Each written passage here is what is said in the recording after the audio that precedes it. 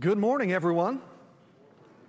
I want to take a moment to tell you, I know it's Sunday morning, I want to talk to you a little bit about what's happening on Wednesday nights.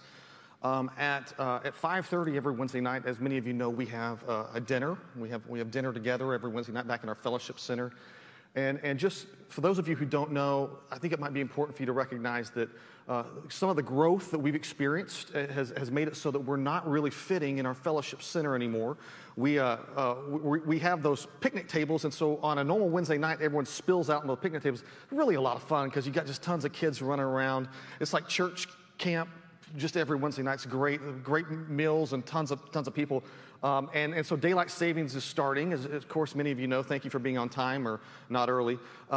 We've hung those lights through the trees because now when we're eating dinner, it's going to be dark, and we need to have a little bit of light over there to eat by. And if you've been kind of keeping up with where we are as a church, we are getting really close to launching a new building campaign so that we will have a building that will hold our people so that we can have a meal together, because that really is part of who we are as a family, you know, as a church family. We're the kind of family that breaks bread together and eats together. And there is something about Lakeside that's not trying to be something new. We're kind of an old-fashioned church, and in that way, we really like that. We really don't shrug off the fact that we are trying to be an old-fashioned church and have that Wednesday night meal together. And so, a lot of good things going on there. But here's what I want to get to: the class that we're teaching on Wednesday night starts at 6 o'clock, 6:15. And 6:15, but you can come at 6, it's fine. We'll have coffee ready for you. It's over there in the Fellowship Center, and it's kind of interesting. We always have different kind of classes, but the one we started this last week is called Standing on the Shoulder of Giants. And the idea is that every week we spend about an hour doing a biography of one of the great leaders of the early church, and one of the great kind of maybe reformed leaders of the church. And so last week we did Augustine. And this week, I'm actually going to be doing about an hour on Martin Luther. And like, I'm such a nerd, I could not be more excited than to do a 1-hour teaching on Martin Luther. And especially, you know, Reformation Sunday was last week. And so if that's something that interests you, I know that there are many other elders in the church that are going to be taking turns on this. That might be something you want to be a part of. But for now, this morning, what we believe is that as we gather as the church, we are to really center around the Word of God. And so I invite you to gather around the Word of God. We have been spending a long time in Matthew's Gospel. It's really funny. People have been like, we're still in Matthew? And as a young preacher, I would have been like trying to figure out a way to get through it really fast, because I'd have been afraid I was going to like lose people, and it wasn't going to be, I don't know, it wasn't going to be interesting anymore. But as I'm growing up, I wear it as a badge of honor if it takes me 2 years to get through Matthew, because it's all the story of Jesus, and it's so good. Right? It is so good. There is no need to rush through that. It's like a great meal. Like if I'm eating a great steak, I don't want to just wolf it down. I want to just savor it. And that's kind of what I feel about Matthew.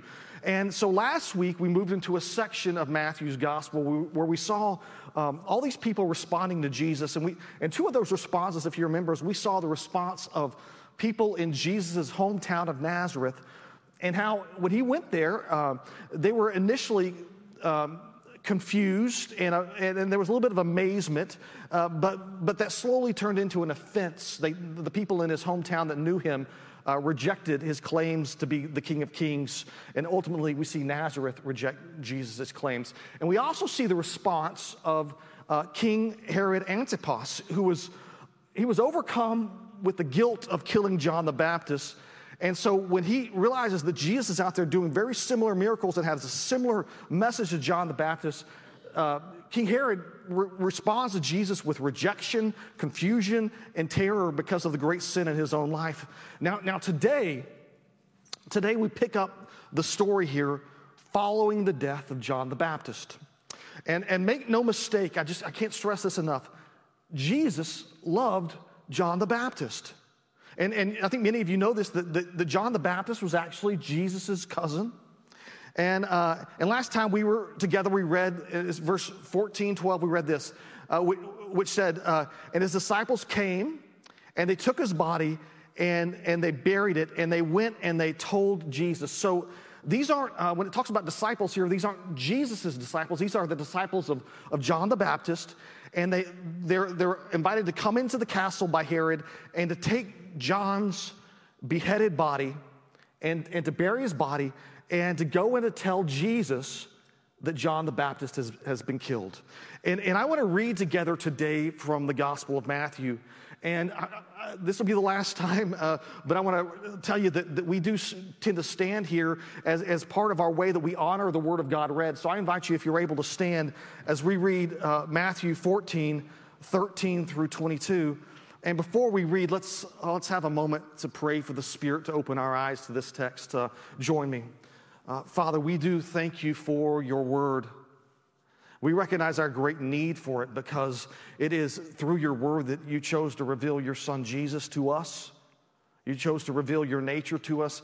And part of that work of revelation is done as the Spirit works in our hearts. So, Father, our prayer this morning as your church is that your Spirit would work in our hearts as we come to your word. And it would bring understanding, conviction, repentance, and inspiration. We pray this in Jesus' name, and all the church said, amen. All right, let's begin in the 13th verse. This is what it says. Now, when Jesus heard this, he withdrew from there in a boat to a desolate place by himself. But when the crowds heard it, they followed him on foot from the towns. When he went ashore, he saw a great crowd, and he had compassion on them, and he healed their sick. Now, when it was evening, the disciples came to him and said, this is a desolate place, and the day is now over. Send the crowds away to go into the villages and buy food for themselves. But Jesus said, they need not go away. You give them something to eat. And they said to him, we have only 5 loaves here and 2 fishes. And he said, bring them here to me. Then he ordered the crowd to sit down on the grass, and taking the 5 loaves and the 2 fish, he looked up to heaven and said, a blessing. Then he broke the loaves, and he gave them to the disciples, and the disciples gave them to the crowds. And they ate and were satisfied. And they took up 12 baskets full of the broken pieces left over. And those who ate were about 5,000 men, besides women and children. Church, the grass withers and the flowers fade, but the word of our Lord will stand forever. And this is the word of our Lord. Thanks be to God. Please be seated.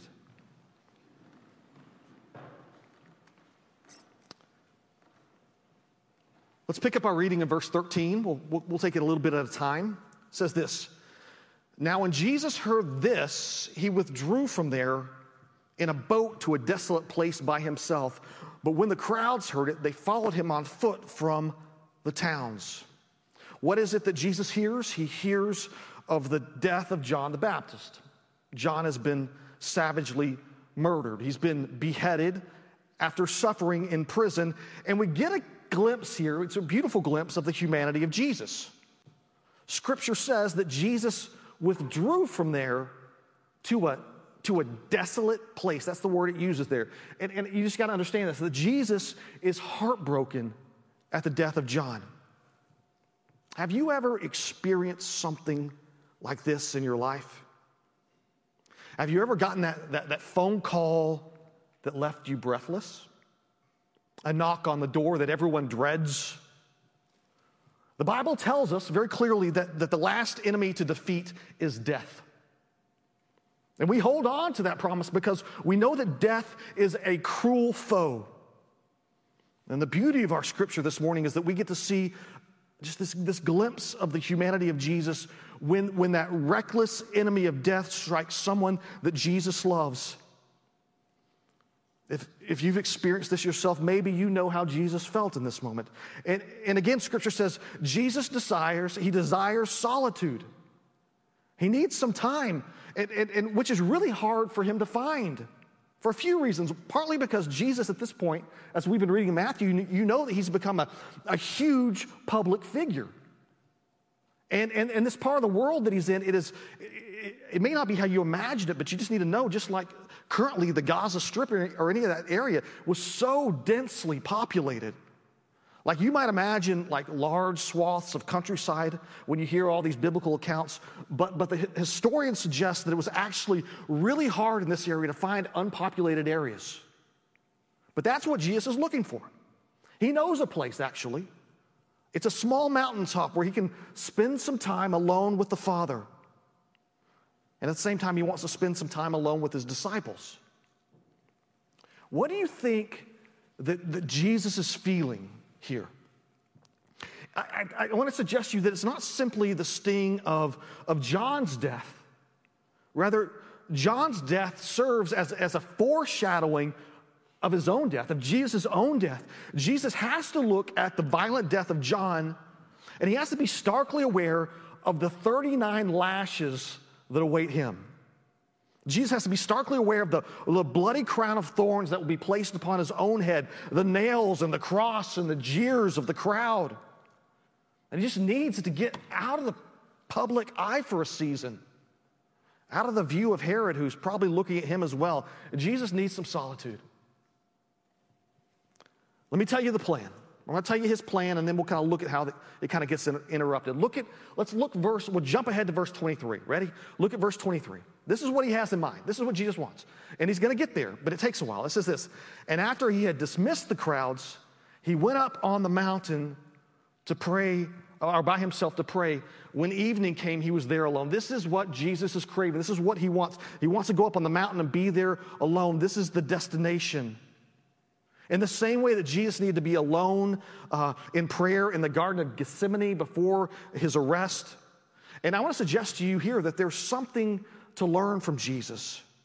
Where do you turn in your sorrow, in your fears, in your defeat when death robs you? Sometimes you need to leave the crowd for a few days. And you need to find solitude with God the Father. But at the same time, I want to suggest here that Jesus also wants to spend some time with the disciples. And so he invites them to come along. They're going to be in the boat with him when he goes. And I believe that he can do both things very well. He can have some quiet time with the disciples and then slip away with some quiet time with the Father. So they jump in a boat and they head out looking for solitude in the mountains there. And listen, I'm not completely sure what Galilee's version of the paparazzi looks like. I don't know what that looks like, but there certainly were people who were watching Jesus' every move. And as soon as Jesus and the disciples get in the boat and they start heading out, the crowd starts scrambling to try to find out where they're going. And don't you know why? Do you know why?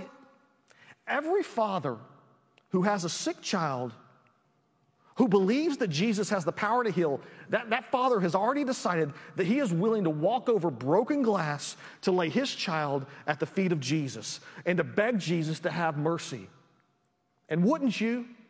Like, if this is what Jesus is doing, if he's going all throughout the countryside healing people, and you know he can do that, and you have a sick child, are you not watching and waiting and listening to find out where he might be? Like every husband whose wife has a terminal illness is going to push his way through the crowd just for a chance to reach out to Jesus. And I'm telling you, you would do the same if you were desperate. In many cases, it's desperation that's fueling those in the crowd. And so you have Jesus and the disciples in the boat, and you have this mass of humanity running on the shore trying to figure out where Jesus is going to dock, and the majority of people are chasing Jesus out of desperation. And my question is can you feel the tension building? What does Jesus want? He wants to be alone. He wants to be with his disciples. He wants to be on the mountaintop with his Father. What does everyone else want? They want the opposite of what Jesus wants. They want to be near him, to experience his power, to experience his grace, and it's just tension. And I'm guessing that if we're honest, some of you know what that feels like, to kind of be at that place where you're spent out, you're given up, you're broken, and you want to be alone with the Lord, but the people around you, they continue to need you. And listen, I know that I've been that way at times. I get that way at times. Look at verse 14. It's beautiful. It says this. When he went ashore, he saw a great crowd, and he had compassion on them, and he healed their sick. By the time that Jesus and the disciples reach their destination, the crowd has already arrived, and his father's carrying their daughters. And I love Jesus all the more for what happens next. Do you understand me? I love Jesus all the more for what happens next. I know he wants to rest and he wants to grieve, but the great compassionate king denies himself again, and King Jesus begins to heal. And so, church, I would say to you, behold your Savior. Jesus is the image of the invisible God. What we see in Jesus is the very nature of God. Witness the compassion of your God. And my question for you again this morning is this: what kind of confidence should this give you as you consider how you approach God? Does your desperation look like those upon the shore? Surely the Lord will be so compassionate. Jesus heals all day long. That's what it says. He heals all day. And when evening comes, it's about to be evening. It's late in the afternoon. The sun's getting low. Look what happens. Verse 15, it says this. Now when it was evening, the disciples came to him and said, "This is a desolate place, and the day is now over. Send the crowds away to go into the villages and buy food for themselves." After watching Jesus heal all day, what the disciples say to him is, "We're kind of in the middle of nowhere. This crowd has followed us out here into the sticks. We're all getting kind of hungry. I'm sure they are too. Why don't you send them away, because the sun's going down soon. Maybe it's not safe for them to travel when it's dark." And keep in mind that Jesus is always teaching his disciples. So what does Jesus say? Verse 16. But Jesus said, "They need not go away. You give them something to eat." And what I need you to understand is the absurdity and the ridiculousness of this idea. Because I want to take a look with you at the situation and show you how absurd it is. The miracle that we're talking about here is recorded in all four of the Gospels. In fact, the feeding of the 5,000 is the only miracle that's recorded in all four of the Gospels. That probably means it's important, huh? Look with me at verse 21. We're going to jump ahead a little bit, look at the end here. It says this: "And those who ate were about" what? 5,000 men, besides women and children. And I want us to have a proper understanding of the size of the crowd. Matthew says that if you don't count, we're not counting the women and the children in the crowd, that there's 5,000 men. Commentators are going to suggest that this crowd that had gathered in this desolate place, desperate to be healed by Jesus, might have exceeded, you ready for this? 20,000 people. I don't know. If you got 5,000 men, and each of them has a wife and a couple kids, or you have those kids there, and that's just a lot of people to imagine up there on the shore. I imagine they all didn't come there at once, but it says they came from all the different cities, it says. And so trying to get my head on what 20,000 people would feel like or look like. I read online that the Brandon Amphitheater seats about 8,400 people.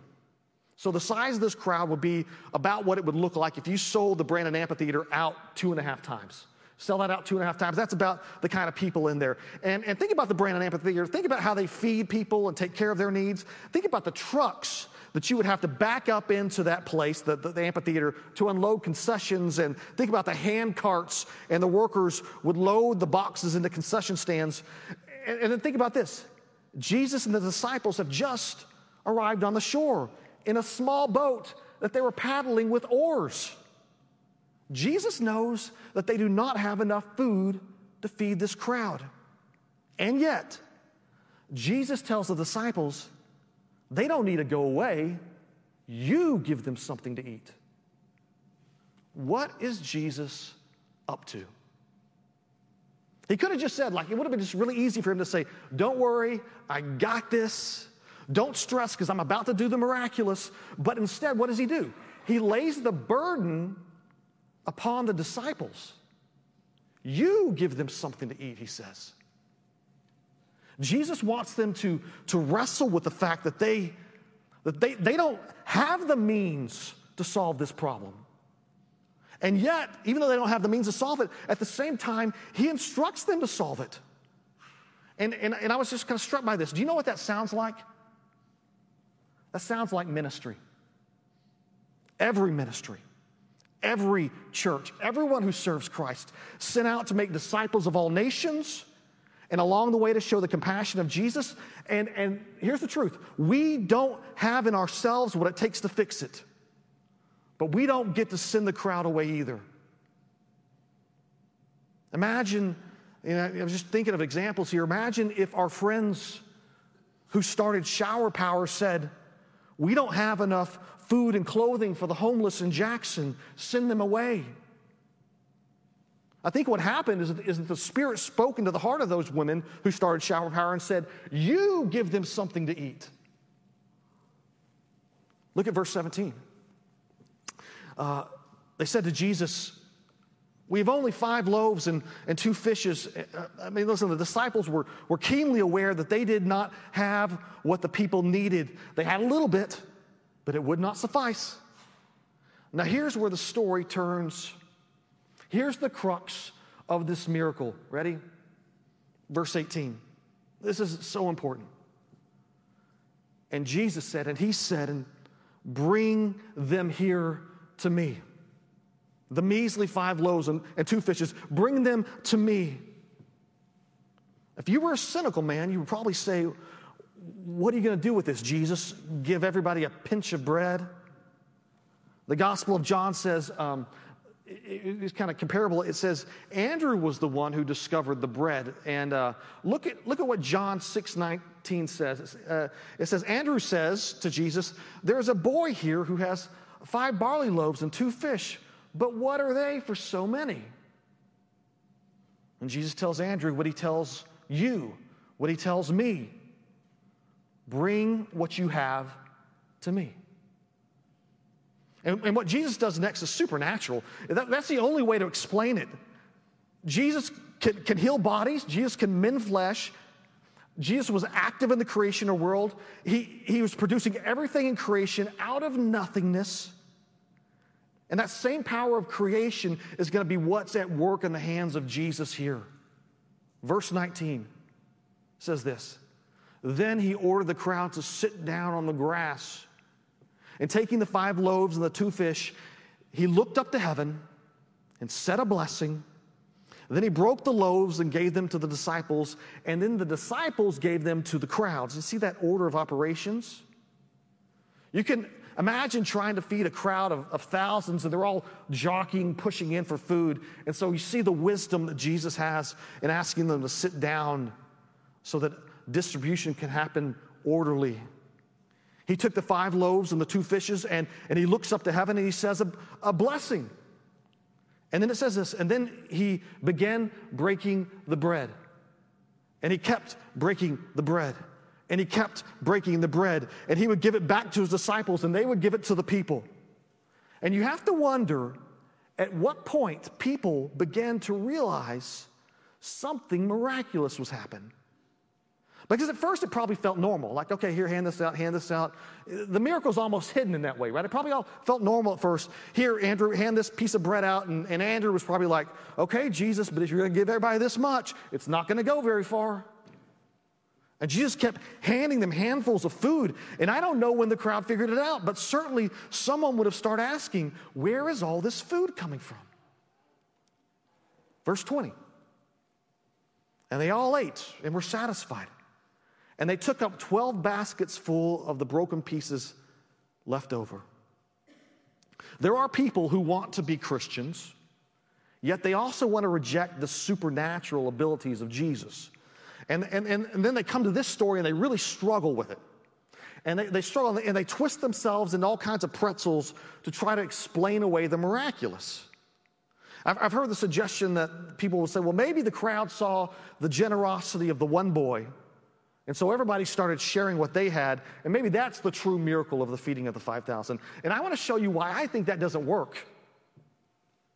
Let me show you the reaction of the crowd and how the reaction of the crowd demonstrates the miraculous work of Jesus. Look at John 6:14 through 15. We're going to look at this. It says this. When the people saw the sign that he had done, they perceived that they were about to come, when the people saw the sign that he had done, they said, this is indeed the prophet who is to come into the world. Perceiving then that they were about to come and take him by force to make him king, Jesus withdrew again to the mountain by himself. John uses the word signs here, and if you're familiar with the Gospel of John, signs in his Gospel mean miracles. And so when the crowd saw the miracles of Jesus, they tried to take him and make him king by force. And they were saying to themselves, like, if Jesus can heal bodies and he can miraculously create food, surely he can overthrow the Romans. What do we need Herod for? Let's make Jesus our king. And some of you are probably asking, like, isn't that what Jesus wants? Isn't that what all this has been about, is that he wants people to see him as the great King of Kings? I want to say a few things. First off, there's no way that this crowd would be trying to make Jesus their king unless what they had witnessed was a true miracle. I also want to tell you that Jesus was not interested in being a political leader. The throne that Jesus seeks is one that rules men's hearts. Jesus does not want to be an earthly king. Jesus wants to be the king of your heart. That is to say that Jesus wants you to order your life by his teachings and his commandments. You see, the crowd understands something about his greatness, but they miss what it means to truly submit to Jesus as Lord. We'll come to that time in the sermon where we ask some questions about, so what? Let me ask you some questions as we come to the end of this story. First one is, what did we learn about Jesus? What was he trying to teach his disciples? And what can we implement from this teaching personally? First off, what did we learn about Jesus? A lot. We saw his humanity in the face of death. We saw that Jesus was grieved by the death of John, and that in his grief, he realized that he needed to be alone with the Father. But we also see the great compassion and the self-denial of Jesus, where Jesus denies himself the rest that he so desires so that he can meet the need of those who are on the shore. And as I was reading that, I just thought to myself, sometimes that's what it takes, isn't it? We have to at times choose between our rest and the needs of others. And Jesus seems to navigate that road well. He's on his way to rest. He's moving towards that, but he stops and ministers to others along the way. And thinking of that, I don't know, I guess I was struck with thankfulness for all those deacons and all those workers who showed up last Saturday and like gave up a day of rest, a day that they probably set aside to not have to go to their jobs, but to be here doing things for the kingdom and for the church. So thank you for that. What is Jesus trying to teach his disciples? Why not just create a bunch of bread and have the disciples hand it out? Why ask them to meet the need? I think it's so that they might first realize that they don't have in themselves what the crowd needs. What the crowd needs, only Jesus can provide. But also that they might realize that Jesus is asking them to take what little bit that they have and bring it to him so that he might do something miraculous by it. So finally, the question is, what does that mean for us? What does that mean for you? What does that mean for me?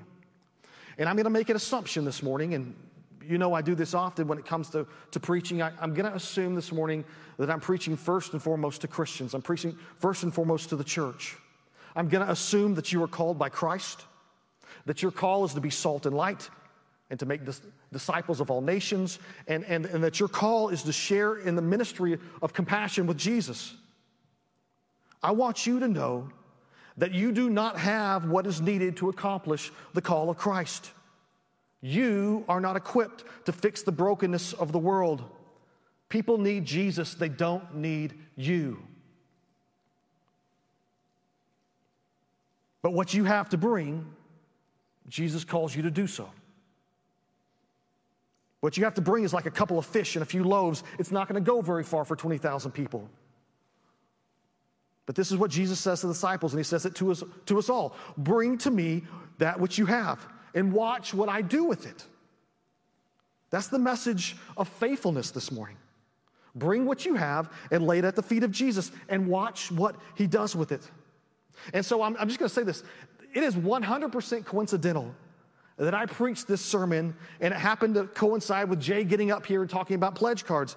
I did not intend for that to happen. And I think this illustration can be about so much more than money. But let's be honest. Part of this is about money. You might not think that your giving makes much of a difference. It may seem like a widow's mite to you. But let me assure you that Jesus can do miraculous things when you trust him with your time, when you trust him with your treasure and your talents. And so I pray that like Jesus, your heart, though it may be weary, has compassion for those who were lost. And just as Jesus urged the disciples not to send the crowds away, but to feed them themselves, I pray that you would feel the responsibility, the heavy weight to participate in the ministry of the kingdom. This is about sharing in the work and the responsibility of the ministry of the kingdom right here. The call of this story is to bring to Jesus what you have. And so some opportunities to do that in our community.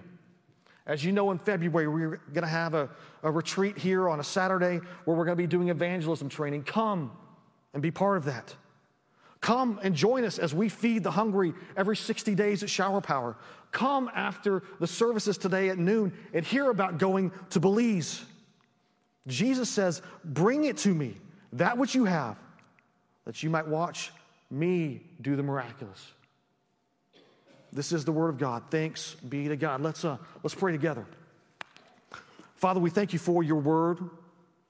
We thank you for the call of Jesus and the training of his disciples, which we get to watch secondhand through the revelation of the Holy Spirit in Scripture. May you convict us as you convicted the disciples, Father, that we would bring what we have and join in the ministry of compassion. Christ, we trust you. We love you. We were in awe and worship to you, of you through the sermon today as we read about your great acts of kindness, your grace and your power. May you always be worshiped in your church now and forever. And all the people said, amen.